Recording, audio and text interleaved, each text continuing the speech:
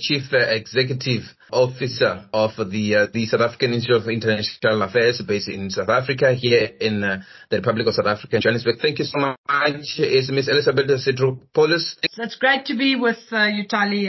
Great that we can have this conversation on a very, very important topic, both economically and developmentally for the continent. What was the reason that you convened the public roundtable on Africa's resilience and the G20, exploring Africa's G20 agenda? What was the purpose of this?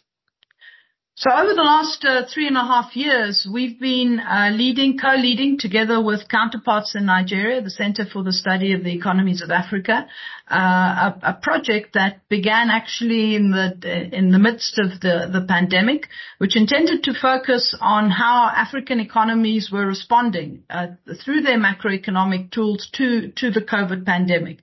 And we were looking at that through the prism both of the macroeconomic mechanisms that were in place, but then also the impact on socioeconomic vulnerability and of course on climate. As you will recall from the pandemic, many economies went into fiscal stimulus mode, certainly not to the same extent as those in the global north were able to. But a lot of money was pumped into the economy, both to deal with social protection issues, as well as to with sort of the overall macroeconomic health of the economy. And this project has now come to an end at a time, of course, when the African Union has joined the G20. SAIIA has been a long-standing participant in certainly the Think 20 processes of the G20, and there is a very clear link between this project and the agenda on the G20, in the G20, which really largely focuses on global economic governance, not only, but certainly largely focuses. And a lot of the work that we have produced together with, as I said, our partner in Nigeria, but also think tanks in Uganda, in Tanzania, in Benin, and in Senegal, actually help to create a more informed picture of how African countries have dealt with polycrises, one crisis after another over the last 4 years, and going backwards also into time. Created certain tools like we've created a socioeconomic vulnerability tool, one that looks at the extent to which climate features in the financing of vulnerable countries and so on. And so we brought all our partners together, as well as other think tanks from the continent that tackle some of these economic and developmental issues, to both present and engage with the research, and then fundamentally also to really consider and reflect how the AU's membership, permanent membership now of the G20, what does that mean in terms of the priorities that the AU needs to take forward, and also, of course, the fact that in 10 months' time, or just under 11 months, South Africa will be taking over the presidency of the G20, and so the discussions around what should be the key priorities that we take forward. We know already in the case of Brazil that Brazil has highlighted, Brazil, which chairs the G20 presidency this year, has highlighted inequality and the eradication of poverty and hunger as its sort of a key focus in its G20 presidency. And clearly South Africa is in the process now of also developing its ideas and priorities for how it will preside over the G20 in 2025. Say, in terms of South Africa, why was it important that it had to campaign for the AU to get into the G20 platform? Of what significance? Because a lot of people have been crediting South Africa's effort on that inclusion. You know, globally, the G20, as I said, is a global economic governance forum. It's not a formal multilateral body. It's a grouping. But the idea behind it, when it was first created as a grouping of finance ministers and central bank governors in the aftermath of the Asian financial crisis in 1998-99, it was created in 99, was to bring together countries that were systemically important, that together in one room could come to an agreement on issues that were critical to the global economy and could then drive that through the more formal multilateral bodies. So almost like a caucus. And, we had a caucus, so to speak, previously with the G7, but which in 99, no, it wasn't. I don't think it had become the G8 yet.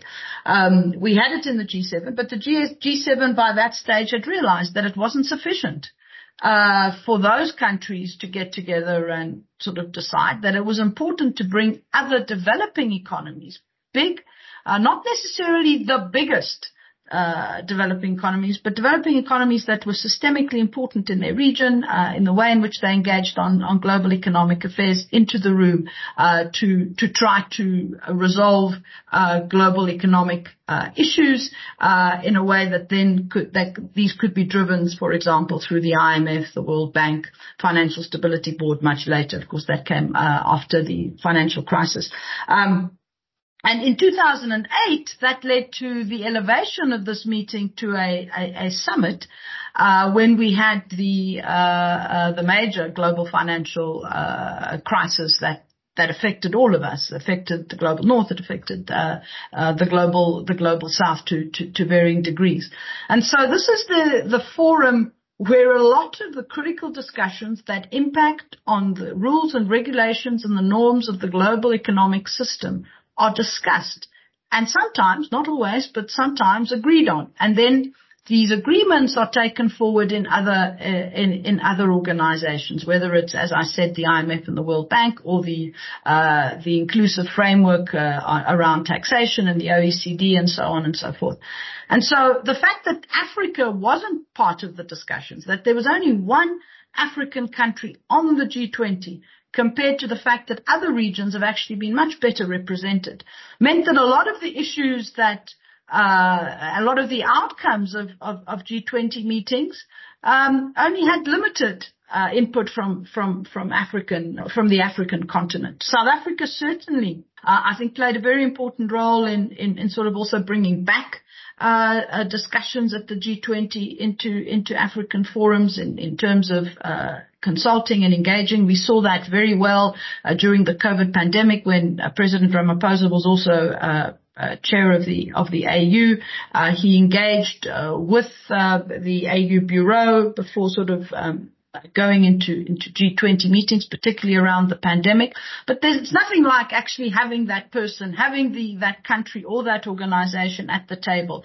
And so South Africa pushing over many years, for some time the AU was also an observer, but which is not quite the same as being a member. So South Africa's push, together with India's, I think, openness really to putting that onto the agenda and to making it happen last year, I think, was instrumental in ensuring that a lot of the conversations that the AU is already having on what I call the global superstructure, the architecture that sometimes doesn't make our ability to develop any easier. Those discussions that we're having within the continent can now also be much more forcefully articulated and advocated for between South Africa and the African Union in a forum like the G20. I mean, you not by any stretch to say that South Africa didn't do enough to represent Africa's views. That's why we needed the AU per se. No. But obviously, having the AU, because they represent the rest of the African continent, definitely it strengthens Africa's cause, isn't it? Yes, no, I don't think it's about whether South Africa did enough or not. And I think, it's important also to understand the dynamics within a G20. There are 20, there are 19 countries. There were 19 countries and the European Union. Now there are 19 countries in the European Union and the African Union.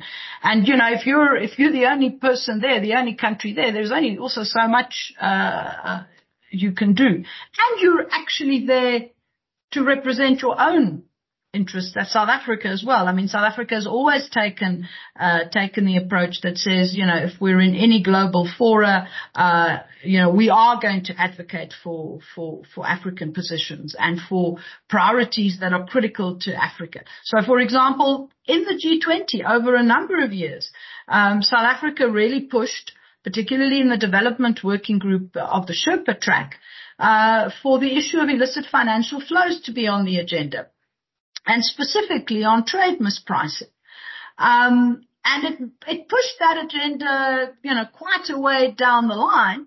It wasn't able, at the end, after it had tabled a report that had been commissioned to the World Customs Organization to actually get decisions taken on that. But that's also a highly political issue where different countries' interests, come clashing with the more moral arguments about a fairer and a more transparent international taxation system. So there were things that South Africa did absolutely push.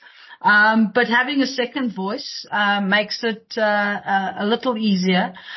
We saw that also with the arguments around an additional seat on the IMF. An African seat on the IMF. The continent already has a third seat at the World Bank, and the decision at the Marrakesh meetings last year of the World Bank and the IMF was to push for a third seat for Africa on the IMF. That was also very important, even though people say, it would have been better maybe to get more quota share. But then you have people sitting around the table, another person sitting around the table from the continent who can actually articulate and push and support positions, priorities that are African, rather than just a lone voice in a group of 20 or 30 people, or 30 delegations. And I think that's what's important. And as I said again, the fact that, South Africa also is there to represent its own interests. And sometimes we forget about that, but that's also important, all of the other countries sitting around the table, in the G20, represent, their interests largely. And I think we've tried to play that dual role. I mean, in one of your sessions, you discuss or assess the resilience of South Africa's macroeconomic opportunities and operations. I mean, we have the African Continental Free Trade Area right now. When you're talking about resilience and vulnerability, as far as macroeconomic issues are concerned, what did you touch on there, and some of the issues that as a continent we need to be aware of, especially if we are at a grouping such as the G20? The big issue here is that African economies face certain domestic challenges in being able to respond to sudden shocks. But there are also, of course, many adverse exogenous shocks, and the challenges that the African continent and South Africa have faced in the most recent past, over the last 3 or 4 years, have been largely brought on by exogenous shocks, but of course compounded by the fact that you may have certain economies that are highly dependent on, say, one commodity, for example, which then makes you extremely vulnerable to how that commodity performs if you're also, for example, not really producing too many intermediate or high value manufacturing goods. Coupled with that, we've also had global supply chain disruptions, both as a result initially of COVID, when there was lockdown, then followed by the Ukraine war, and more latterly, let's not forget what is happening in the Red Sea as a result of the war in Gaza. The work that we did unpacked those exogenous shocks and looked at the way in which countries were able to respond to those, whether it was in terms of a fiscal stimulus, whether it was the extent to which that fiscal stimulus, for example, was used also to deal with issues of inclusion, also to deal with issues of climate, because climate, of course, is the big elephant in the room. How are we going to manage to adapt to a changing climate, but also critically, how are we going to finance our energy transition? And clearly, while I think in many ways you will find that African economies were reasonably resilient, in other words, they were able to move through the crisis with some pain, but were able to put in place certain mechanisms to alleviate that, whether it was in terms of paying grants to people who had been affected, for example, by the lockdown, providing support to small businesses, and so on and so forth. There were nevertheless impacts on the economies, and we know that as a fact, if we look at the statistics, the African economy as a whole had been growing for about 25 consecutive years. It had realized positive growth, and in the last 4 years, result of the pandemic, that came to an end. It's now picking up again. I think the World Bank estimates are that the continent will see growth of about 3.6, I think, this year. But this is really, we have gone back on many of the developmental indicators that we were able to make real progress on over the last 2 decades.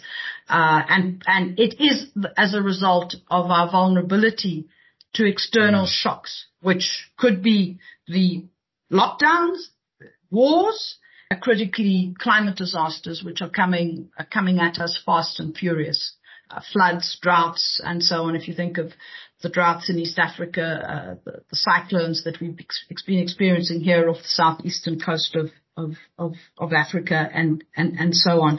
And so there's a degree of resilience, but also heightened vulnerability to these shocks, which can only be addressed if we're able to build much more diversified economies, hence the African Continental Free Trade Area, and we integrate. I mean, those are the two key sort of words.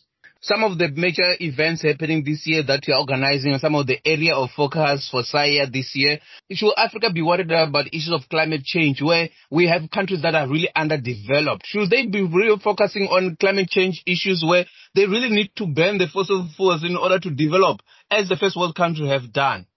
What do you say about that? So I don't think it's either or.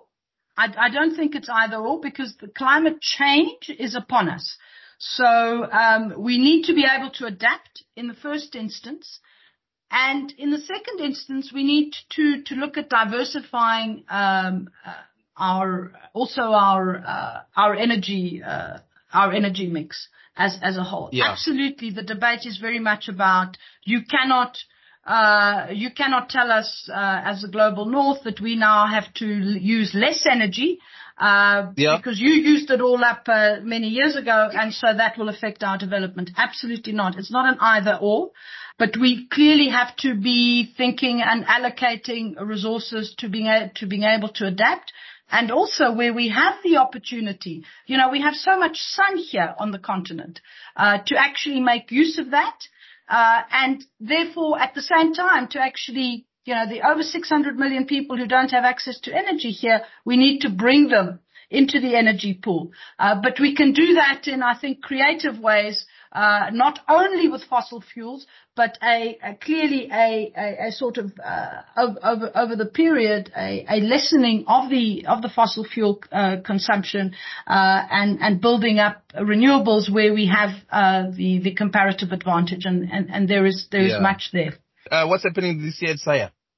So for us, the G20 will be a big focus. and the G20 in the sense of looking at issues of climate justice, as we have just spoken about, looking at issues of multilateral development, bank reform, issues of debt, and so that is almost a cross-cutting issue. We will continue to do quite a bit of work on foreign policy and issues of non-alignment, and how also the current the newer developments, for example, in the Middle East, affect and impact on the way in which the global South navigates issues of non-alignment.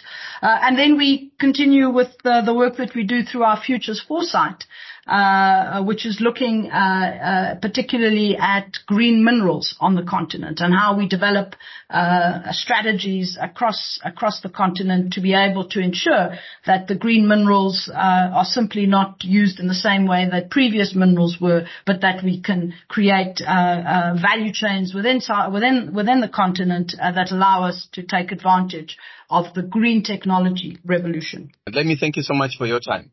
It's great to be with you, Tali. Thank you.